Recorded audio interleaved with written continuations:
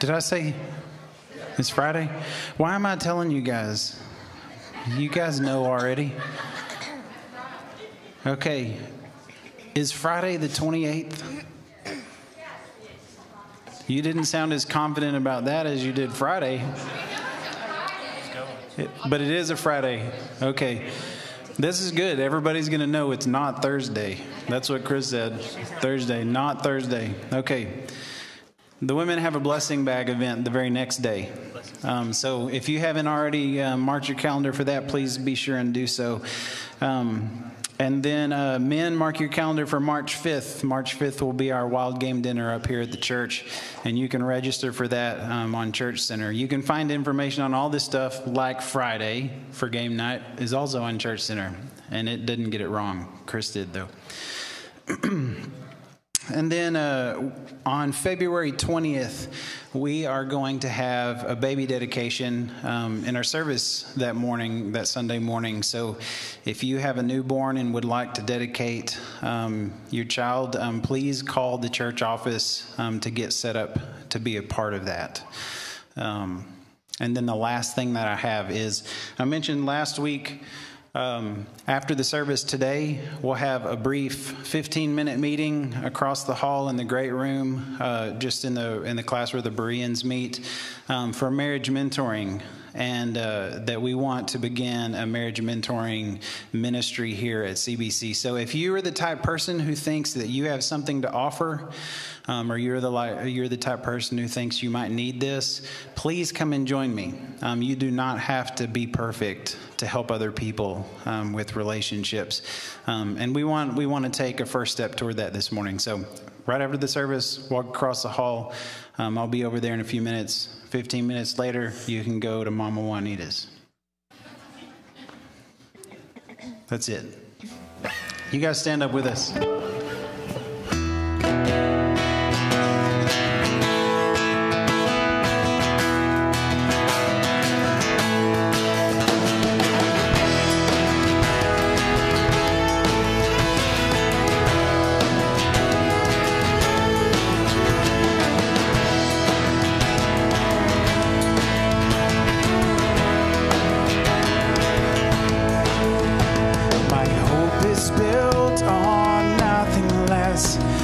Jesus' blood and righteousness.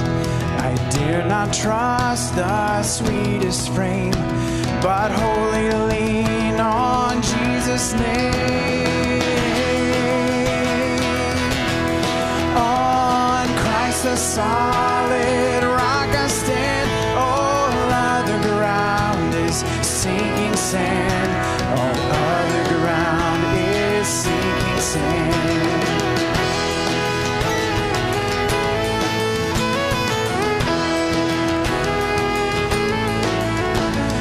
Darkness seems to hide his face, I rest on his unchanging grace. In every high and stormy gale, my anchor holds within the veil. On Christ the solid rock I stand. All other ground is sinking sand. All other ground is sinking sand.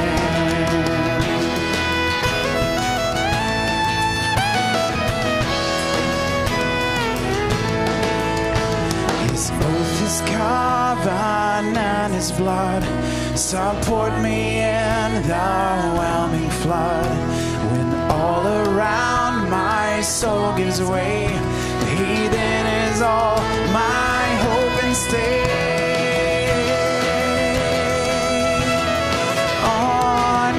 The solid rock I stand. All other ground is sinking sand. All other ground is sinking sand.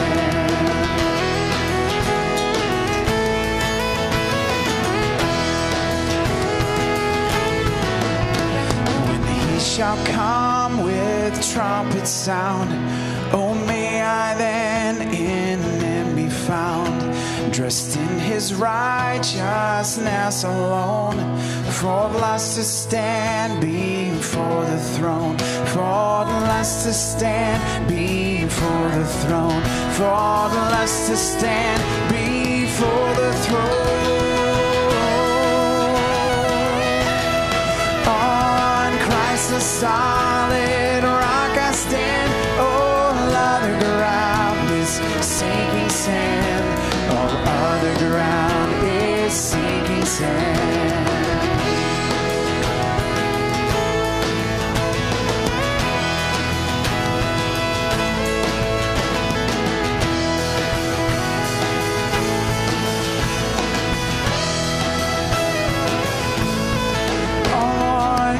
A solid rock I stand, all other ground is sinking sand, all other ground is sinking sand.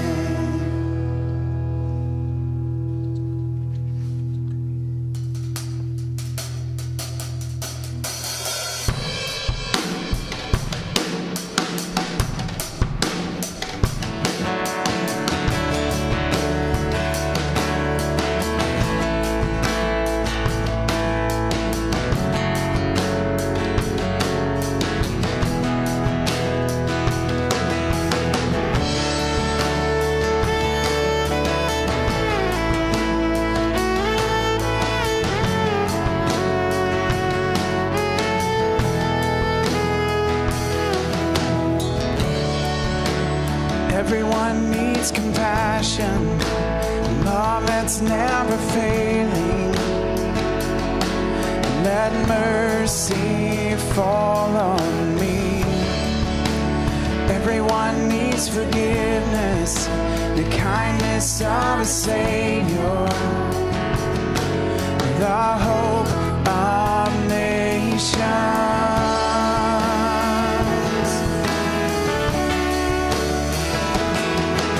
Savior, He can move the mountains. My God is mighty to save. He is mighty to save. Forever, author of salvation. He rose and conquered the grave. Jesus conquered the grave.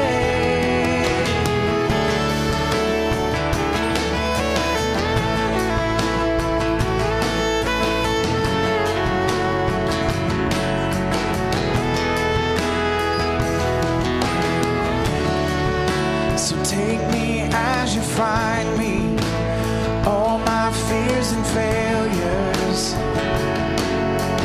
Fill my life again. I give my life to follow everything I believe in. Now I surrender. Now I surrender.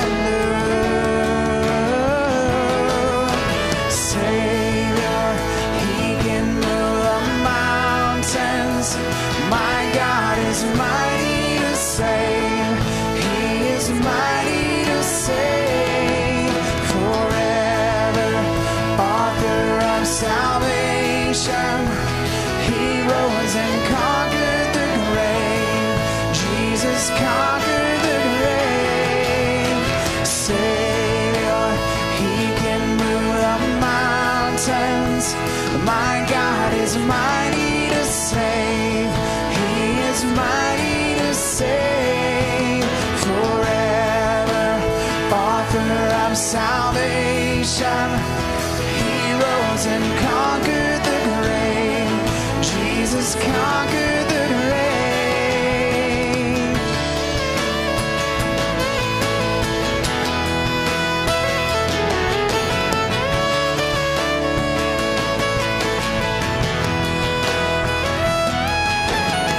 Shine your light and let the whole world see.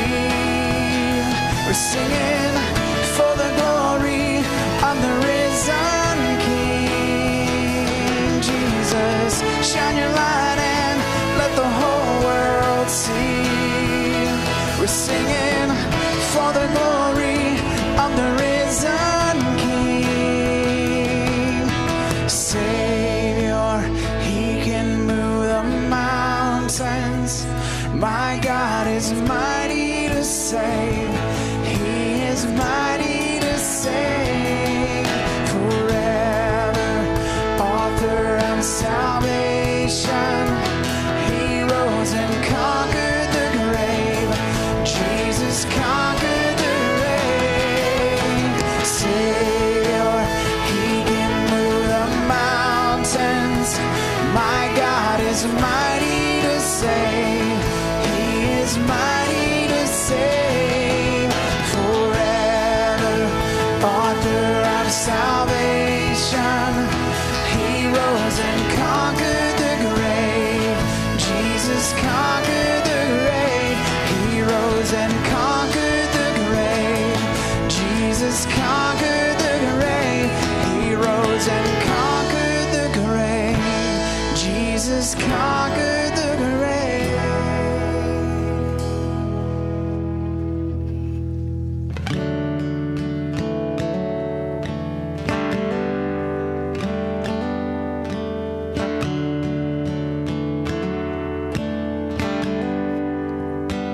How great the chasm that lay between us.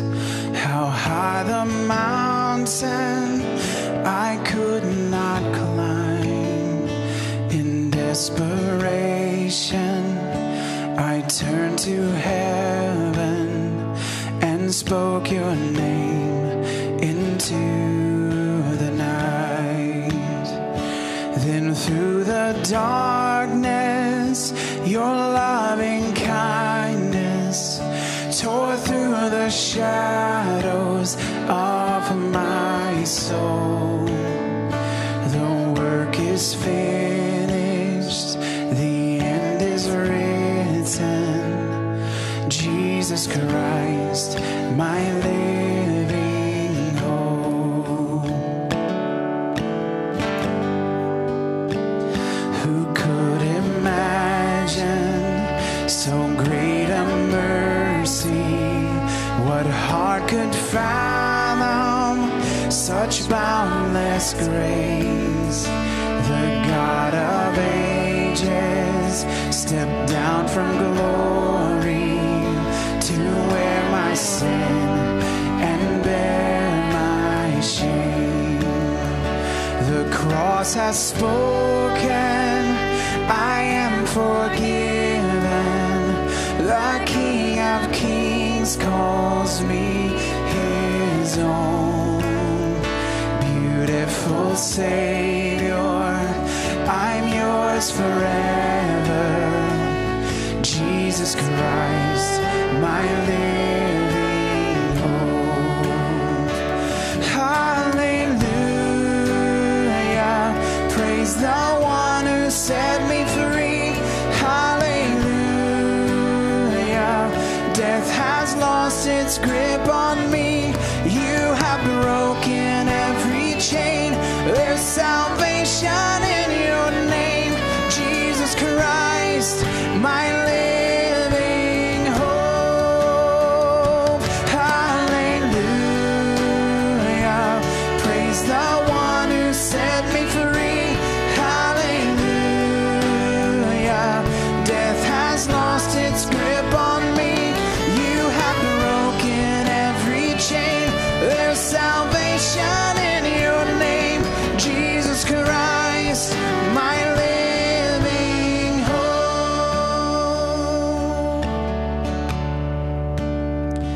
Then came the morning that sealed the promise. Your buried body began to breathe. Out of the silence, the roaring lion declared the grave has no claim on me. Then came the morning that sealed the promise. Your buried body began to breathe. Out of the silence, the roaring lion declared the grave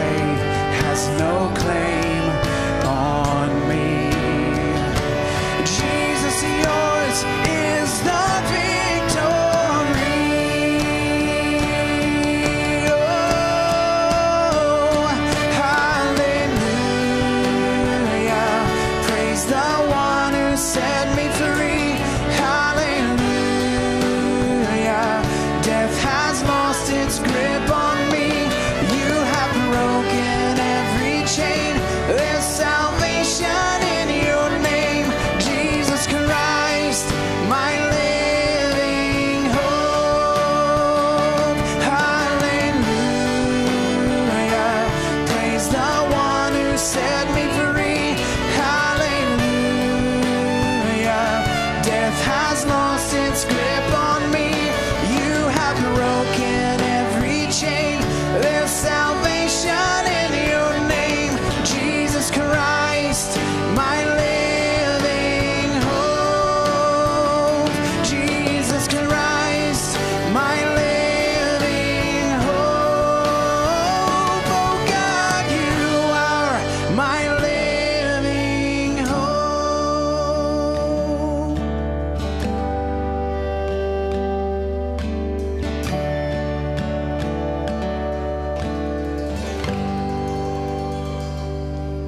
Father, we thank you for giving us such hope that we can look to your Son, to know that we are loved, that we belong, that you desire to be with us. Father, be with us this morning and teach us through your truth. We love you. We thank you. We pray in Jesus' name. Amen.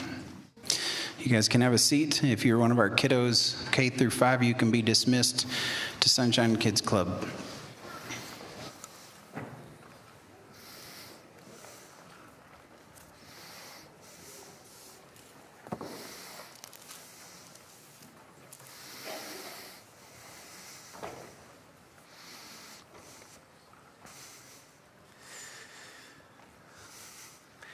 Discouragement is rampant in our society today.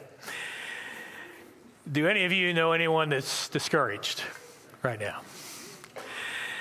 Have any of you been discouraged this week? I would say that most of us have cycled through that at some time within the last month. Well, experiencing discouragement is hard enough in life, but it's even worse when we experience discouragement when we are serving Jesus, when we are choosing to use the gifts that he has given us and the time and the energy and the love to serve others with that. It's even harder to be discouraged at those times. Can you think with me of some of the ways that we experience discouragement when we are serving God? Some of us begin to think, what we do doesn't matter, or no one notices, or we're just tired, or we're too nice to say, I need a break right now. Or we begin to compare our ministry with someone else's ministry, or some former ministry, or some ministry we see on the internet.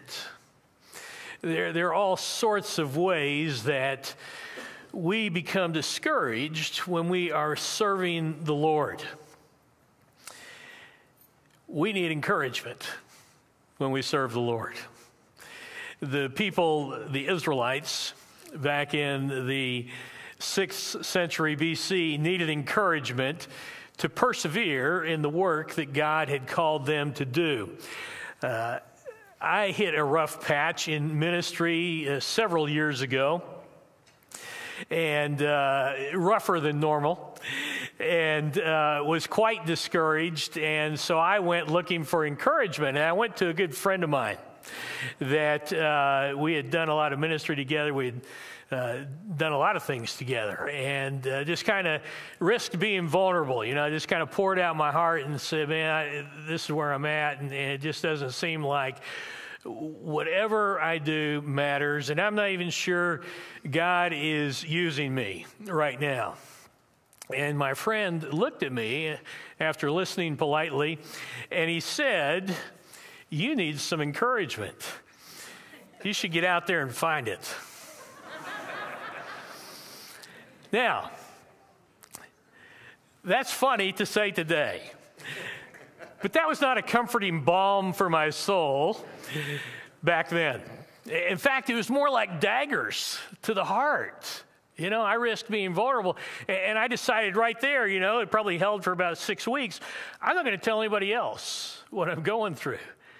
Because that hurts, you know? Here I want encouragement, and he didn't provide it. For those of you that always need to know the rest of the story, we did talk about it. I let him know I was hurt. I forgave him. We reconciled. We're still good friends to this day. But I was in ministry and discouraged, and I know that many of you can have experienced the same thing and can identify with those types of thoughts, especially when you're trying to serve the Lord. It's one thing to be discouraged about all the circumstances of life. It's quite another to say, Lord, I'm serving you, and to feel discouraged, to feel disappointed, to begin to lose hope in what you're doing. So we want to look at Haggai chapter 2 today. We're in this short sermon series called Course Correction. And the idea is that Haggai is speaking to the Israelites that have come back from Babylon after 70 years of exile. And he's talking to them about misplaced priorities. We saw that last week. This week he's going to talk to them about their discouragement and persevering. 4 messages that he gives in the space of 5 months. This is message number 2. Discouragement happens to all of us. But the good news is we can do something about it, and especially when we turn to Christ. And that's what ultimately Haggai, speaking for the Lord, is going to say, turn back to me. So you and I may need that type of course correction. Discouragement itself is not a sin. It happens to all of us. But it becomes a sin when we let it drive us away from Jesus Christ. We want to be a people that turn to Jesus in the midst of discouragement.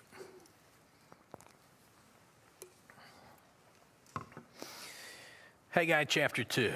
The workers are feeling discouraged. God steps in and gives them hope. And he's going to tell us where to look when you're feeling discouraged. We're going to look in 4 different locations.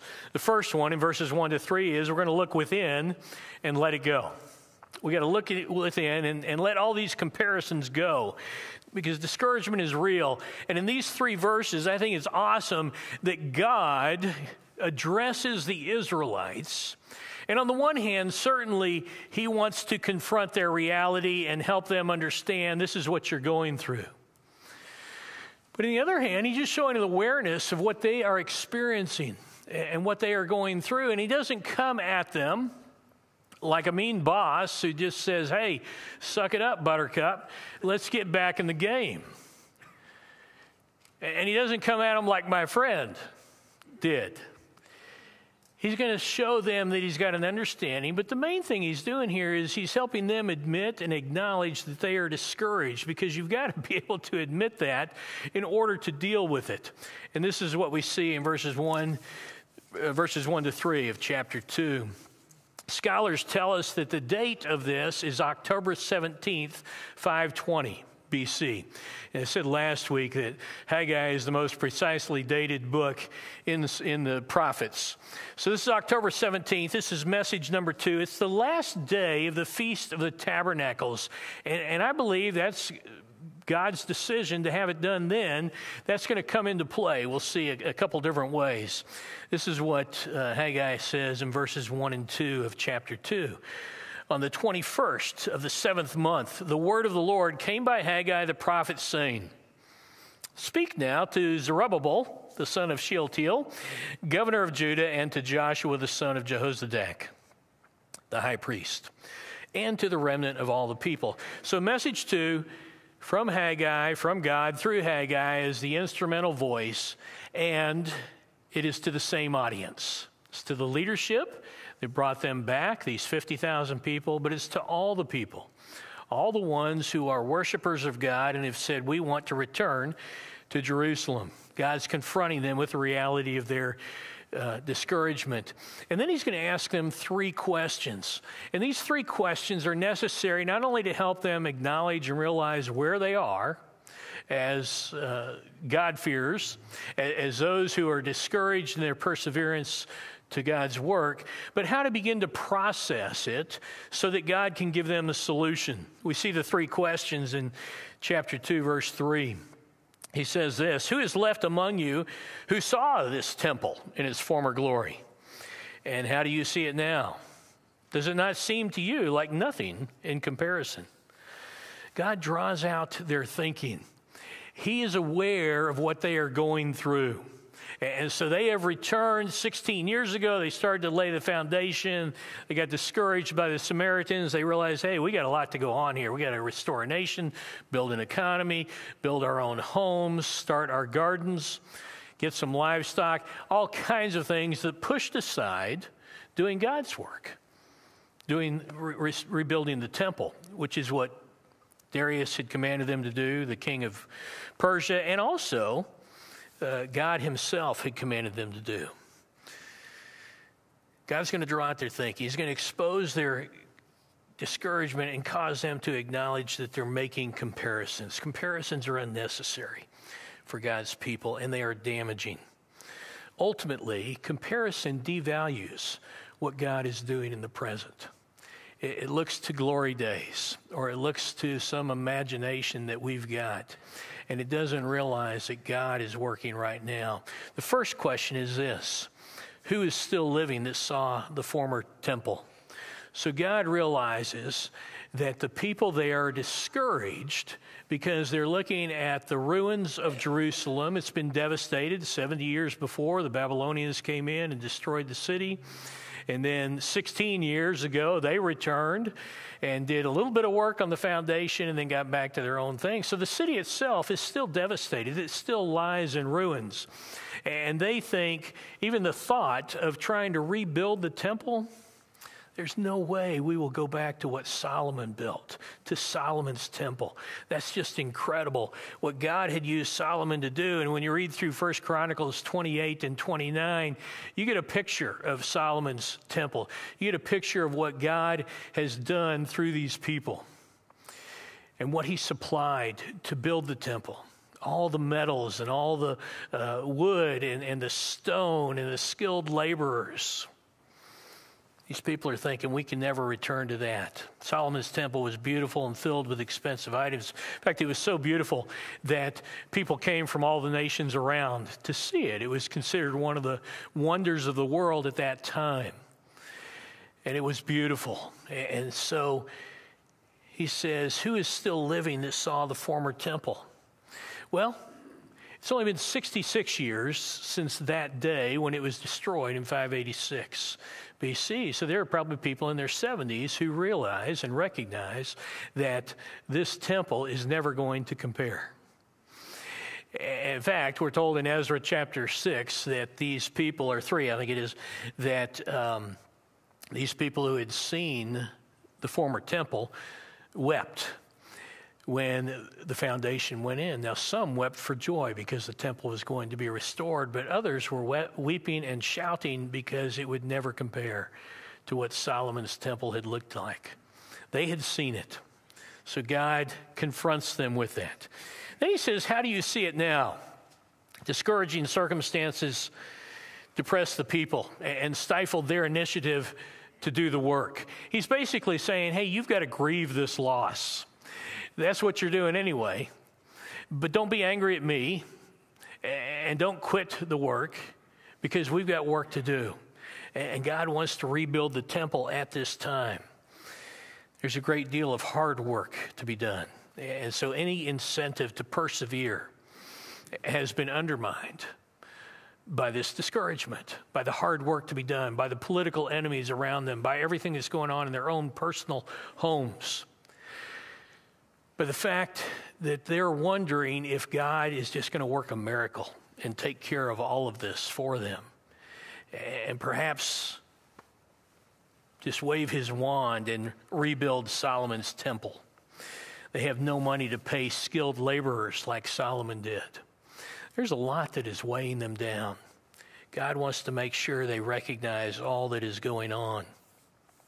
And so he asks the third question there in verse 3. Does it not seem to you like nothing in comparison? Again, he's reading their minds. He's bringing to the forefront what the truth is so that they can deal with reality.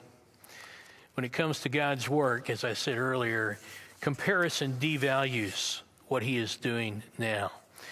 These people are discouraged, and they have no clue how God is at work. All they know is this isn't as good as that was.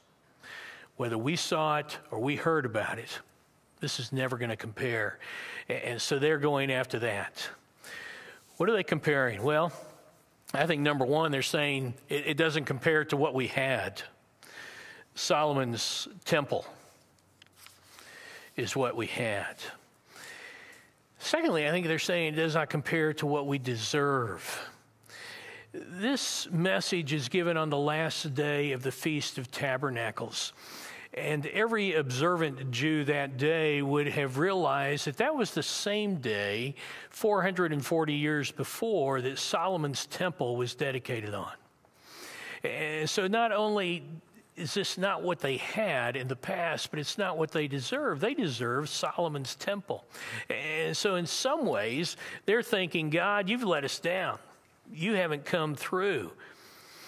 I think thirdly, they're saying it does not compare to what we expect of God. What we expect of God. The Feast of the Tabernacles, you remember that feast. It's an 8-day feast. They built booths, some of the families, and moved into them for the week. They were celebrating God. They were worshiping him because of his power, his sovereignty, the fact that he worked miracles through the plagues to get them out of Egypt and the Red Sea, and through the wilderness he provided for them, through the manna and the water and the quail, and then he brought them into the promised land. So they're thinking of all these miracles along the way. They are celebrating the God of miracles, the God who does what he says he's going to do. And then they're looking around themselves and saying, you know, Lord, you brought us back to Jerusalem. It's devastated. We're too puny. We're too small. We can't do what you're asking us to do. Where are the miracles? Why don't you act now like you acted then? And start working the miracles. Do you ever wonder that?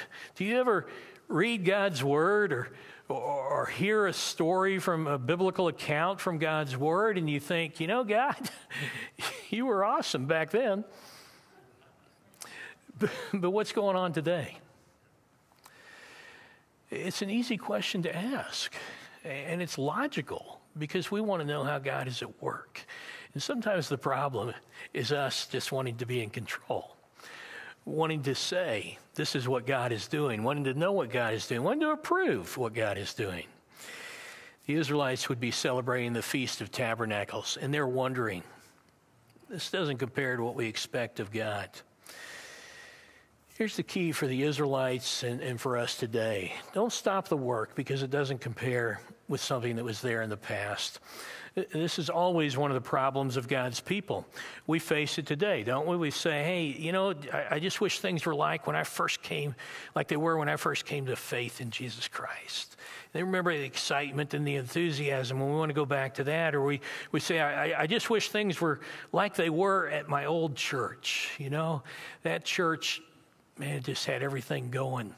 Or like the churches that we see around the country that just have everything going for them. Or I wish that this community here was like my community where I really grew well and did life with others. We do all kinds of comparisons. We have all kinds of desires. And that's not where God wants us. It devalues the work it is doing here. But the main thing that God wants us to learn from that is that he's always doing a new work. Newness is what he does. And he's always creating something new that is right for this situation, right for your circumstances and your life right now. And it is going to be better for you at this time than anything from the past could be. He wants to shake up our thinking. He wants to get into our heads and realize that the thing coming in the future is always better for our present situation than the past. We don't need to hang on to the traditions or the fond memories. We can celebrate them and praise God for them. But in God's economy, we need to keep on working. We need to keep on serving. We need to realize that we can't compare ministries and let that discourage us. What's going on may be different, but it will always be better. So we're going to look within. We need to acknowledge our discouragement, and we need to let comparisons go. Having helped the Israelites admit their discouragement and see how it was going on, now God offers a solution in verses 4 and 5. And this is what we see, that we are to look up and lean into God. First, we had to look within and let it go, especially those comparisons. Now we need to look up and lean into God. God doesn't want us stuck in discouragement. This sense of defeat and hopelessness is not why Jesus endured the cross.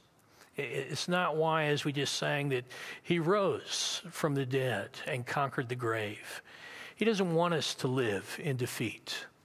He wants us to persevere with strength and to experience his joy in the midst of it. Verses 4 and 5. When we talk about leaning into God, we talk about trusting and obeying God, rediscovering God in these new circumstances, rediscovering God in our life presently, and hooking it up with who he is throughout Scripture, and learning new things about him, learning new ways to rely upon him. When we deal with discouragement, sometimes it requires a tenderness, as we saw in verses 1 to 3, and sometimes it requires a toughness, and that's what we see in verses 4 and 5. God calls them out, and he tells them directly what to do. He's going to give 3 commands. He's going to repeat the same command 3 times, and then give a second command with it. This is what we see in verses 4 and 5. But now, take courage, Zerubbabel, declares the Lord. Take courage also, Joshua, son of Jehozadak, the high priest, and all you people of the land, take courage, declares the Lord. And work, for I am with you, declares the Lord of hosts. As for the promise which I made you when you came out of Egypt, my spirit is abiding in your midst. Do not fear. Do not fear. 3 times he repeats, take courage.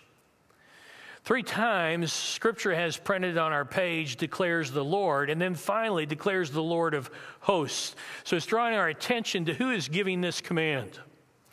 This isn't Haggai, it's not a Levite, it's not a priest, it's not a rabbi, it's not a good friend, it's not a godly person, it's not a spiritual person. This is God himself saying, take courage, be strong, be confident, go forward with what I have called you to do.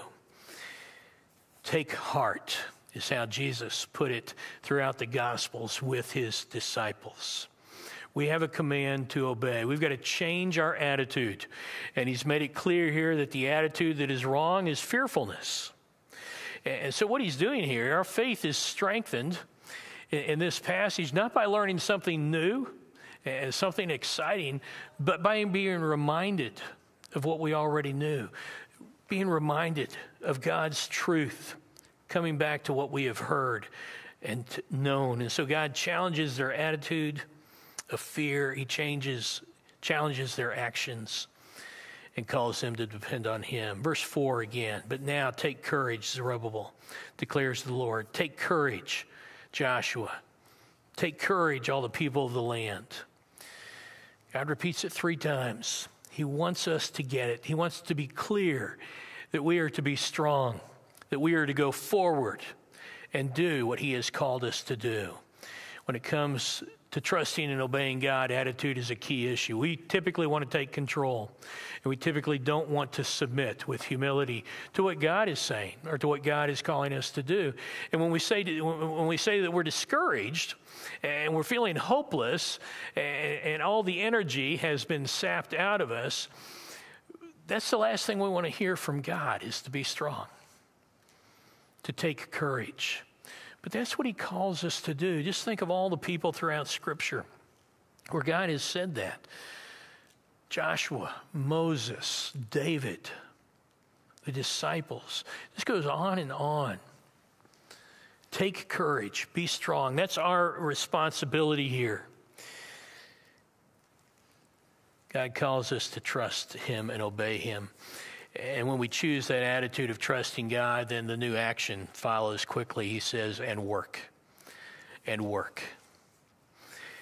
When we obey God by being strong in the faith, then we persevere in what he has called us to do. We continue regardless of the feelings, regardless of the emotions, regardless of the discouragement that is going on, and work. Persevere. Abound in the work of the Lord. And then, that's our responsibility. God gives us his responsibility. He gives us a promise that, again, we see throughout Scripture.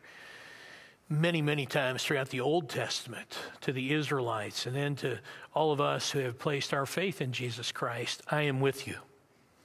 I am with you, declares the Lord of hosts, the living God of the universe, the Lord of heaven's armies, the one who is invincible in his might, who is sovereign and majestic, whose compassion is unlimited, whose love is unconditional. He is the one who says, I am with you. And as we saw last week, that is his presence that gives us a companionship wherever we are at all times. But it is also an enablement, an empowerment. This is God saying, I am with you to accomplish what I have given you to do. Jesus made it extremely clear in Matthew 28, his last words before he ascended. Go make disciples. That's how the gospel would spread throughout the world for the rest of this season until Christ returns. And lo, I am with you always, even to the end of the age. That's a matter of great comfort. But it's more than comfort. It helps us be convinced that this is what he wants us to do. And it gives us the courage to go out and do it and to realize that he's not just a shadow following us around, but he is internally with us, empowering us to obey his commands. He's never going to give us a command that we can't do so he can sit on the sidelines and laugh. He's going to give us a command and then empower us to do it, and he is right here with us. That's incredibly good news, that we can carry on. We can do what God has called us to do. And then he reiterates it all in verse 5. As for the promise which I made you when you came out of Egypt, my spirit is abiding in your midst. Do not fear. They were full of fears about their enemies, full of fears about the hard work and their capability. But their greatest fear was that God had abandoned them. That perhaps because of their sin and their exile, God wanted nothing to do with them. Or perhaps because they don't have the temple, the presence of the Lord right there with them, that God was not with them. And so he reminds them, I am with you. That covenant I made with you when I brought you out of Egypt, that I would always be with you, it's still true. My spirit was abiding with you then, is abiding with you now, and will keep abiding with you. Therefore, do not fear. Do not fear. Now, as hard as it is to wrap our minds around that, I think it's worthy of meditation this week. To consider the idea that in the midst of discouragement, the Lord says to us, take courage and do not fear. I think it's worth meditating on the idea that he is with us. And how does that dissipate fear? And how does that dissolve hopelessness? Because he is with us. We need this to be more than just an intellectual exercise and a knowledge that we can recite when asked. We want this to be experienced.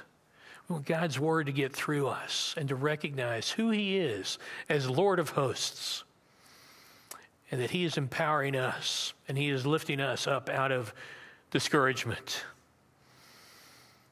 We can do the same thing as the Israelites. We can come up with our own reasons. Oh, I sinned. I sinned in this way. God would not want me back. I am unworthy of him. How often do you believe that lie of Satan? God is with you if you've placed your faith in Jesus Christ. He made that covenant with his people in Israel, and Jesus gave us that promise when he left this earth. God has called us back to him. He's called us to change our attitude, not to be fearful. He's called us to take courage. And he's called us to work, to persevere, In the final four verses, he tells us, look ahead to greater glory. We looked within and see that we're to let go of the discouragement that we have by the comparisons that we make. We are to look up and lean into God, to trust Him and obey Him, to recognize His presence with us. And in these last four verses, we're to look ahead to greater glory. Gladly choosing to serve God brings Him glory. The Israelites had romanticized the past, and they had disregarded God in the present, and they had just forgotten about the future. And so God has addressed those first two things, and now He's going to draw their attention further.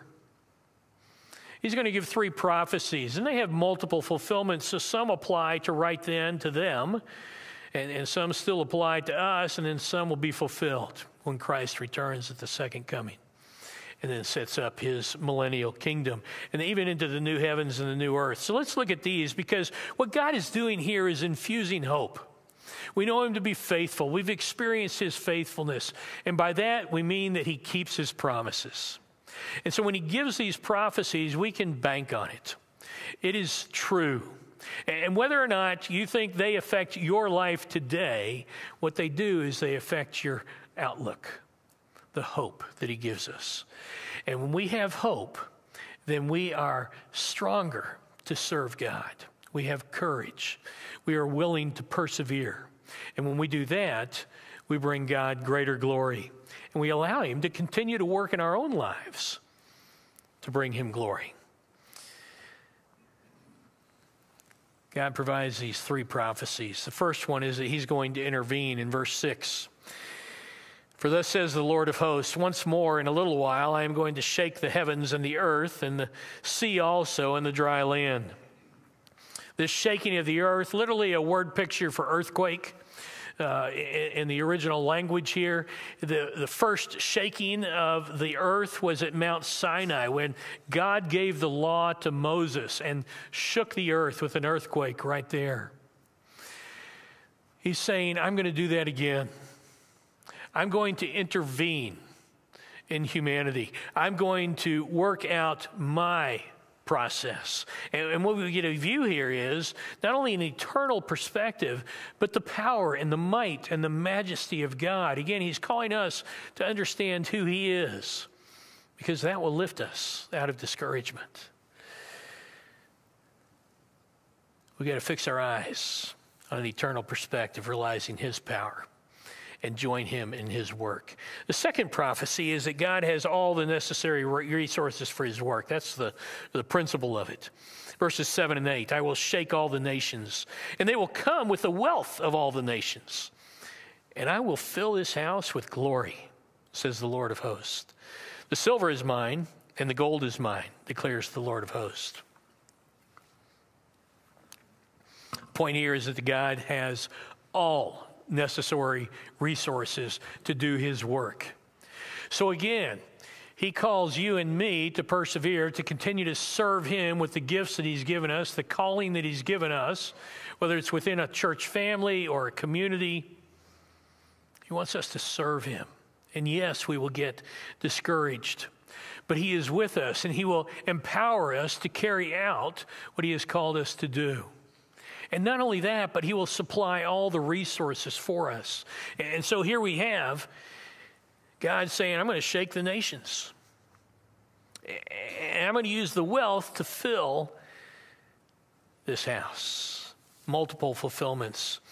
We read in Ezra chapter 6 that King Darius gave a decree that the nations around, the rulers actually, out of their royal revenue, were to pay for skilled laborers and to supply all the resources necessary for this new temple. That's God supplying the resources. That's God intervening and saying, I'm going to shake the nations so that they will give you the wealth that is necessary to carry out what I've asked you to do. He's going to continue to shake the nations at the second coming when He defeats them. And in the millennial kingdom, we read that the nations will bring their wealth to pay homage to Christ. So this prophecy stretches out from the time of the Israelites in 520 BC all the way to eternity. That's pretty exciting. And it's especially exciting to me that he gave us that tidbit of faithfulness by giving them great hope through the supply he had through King Darius right then.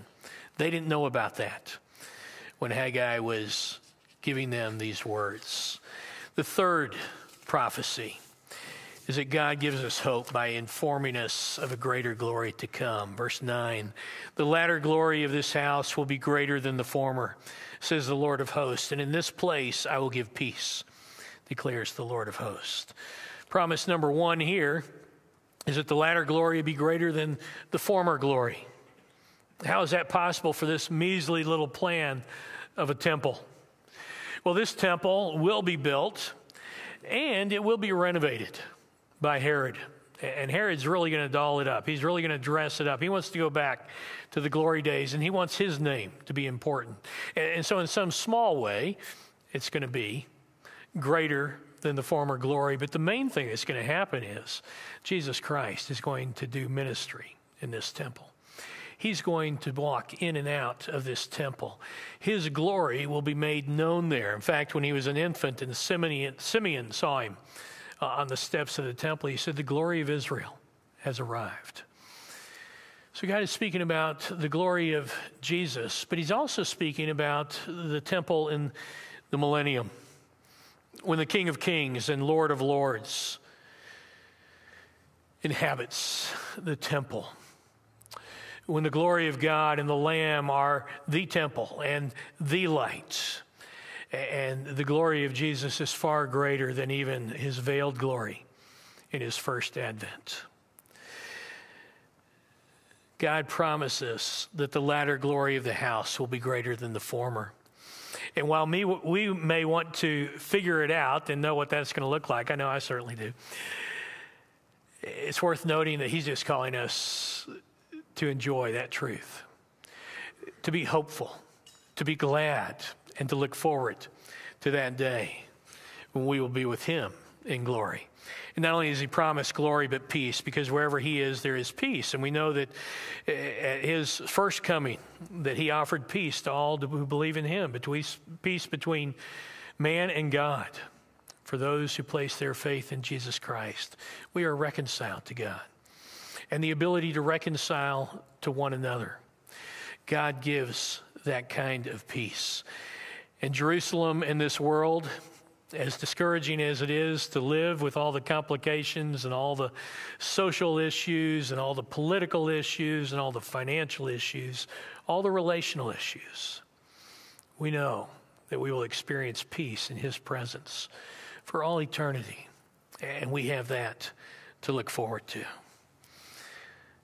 We are to look ahead to God's greater glory. And I would say this, in conclusion, I would add a fourth look, and that is that we should look around and offer encouragement. Look around and offer encouragement. That's one of the commands of Scripture. We see it in the New Testament 3 or 4 times, that we are to encourage one another, that we are to acknowledge that there is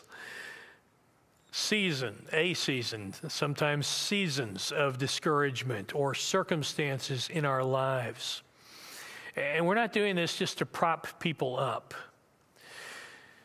so that they might fall again. We are doing this to point them back to Jesus, to let them experience his work in them, to restore them to their service to the King. We want to be a people that continually offer encouragement. And that's how I've experienced you as pastor and as a member of the church family. And I've seen you do that a lot. And I would encourage you to continue to do that. I saw a great poster this week on Instagram. I study Scripture more than Instagram, but and it's one of these posters. It was just a poem, but it finished with the idea that each of us has an endless and limitless supply of encouragements. So take the opportunity today to be kind to someone, to tell them what you see in them.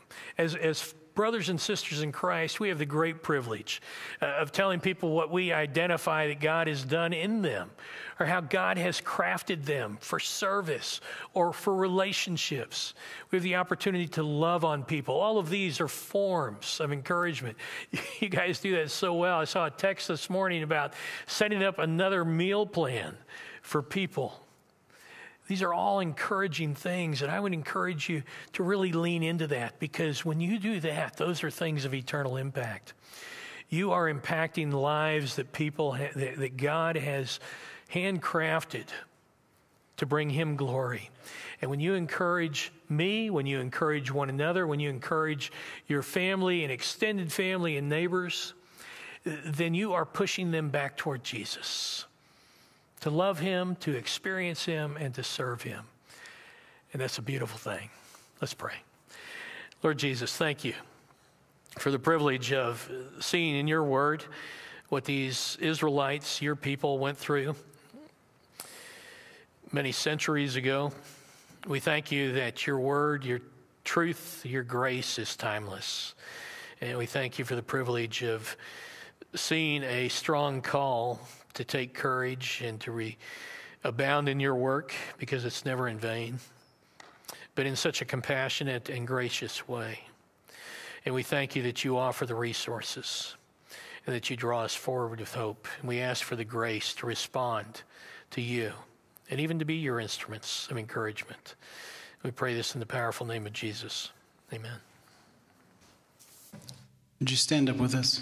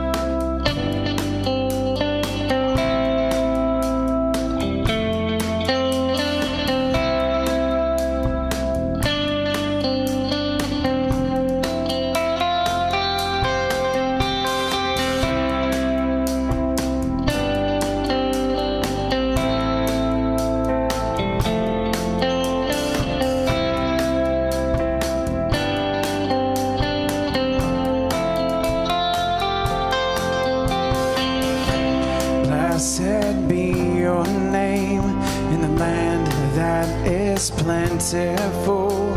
When your streams of abundance flow, blessed be your name. Blessed be your name when I'm found in the desert place. Though I walk through the wilderness, blessed be your name. Blessing you pour out, I'll turn back to praise. When the darkness closes in, Lord, still I will say, blessed be the name of the Lord. Blessed be your name.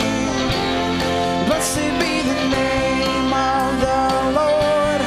Blessed be your glorious name.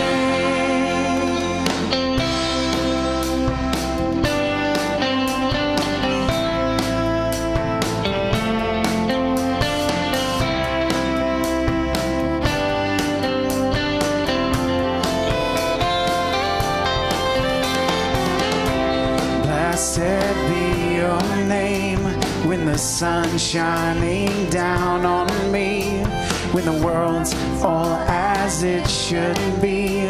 Blessed be your name. Blessed be your name on the road marked with suffering. Though there's pain in the offering, blessed be your name. Every blessing you pour out, I'll turn back to praise. When the darkness closes in, Lord, still I will say, blessed be the name of the Lord. Blessed be your name. Blessed be the name of the Lord. Blessed be your glorious name. You give and take away. You give and take away. My heart will choose to say, Lord, blessed be your name. You give and take away. You give and take away. My heart will choose to say, Lord, blessed be your name. Every blessing you pour out, I'll turn back to praise. When the darkness closes in, Lord, still I will say, blessed be the name of the Lord. Blessed be your name. Blessed be the name of the Lord. Blessed be your glorious name. Blessed be the name of the Lord. Blessed be your name. Blessed be the name of the Lord. Blessed be your glorious name. Thank you guys for being here today. Have a great week. And give me 5 minutes and we will meet on the other side of the hallway for the marriage mentoring meeting.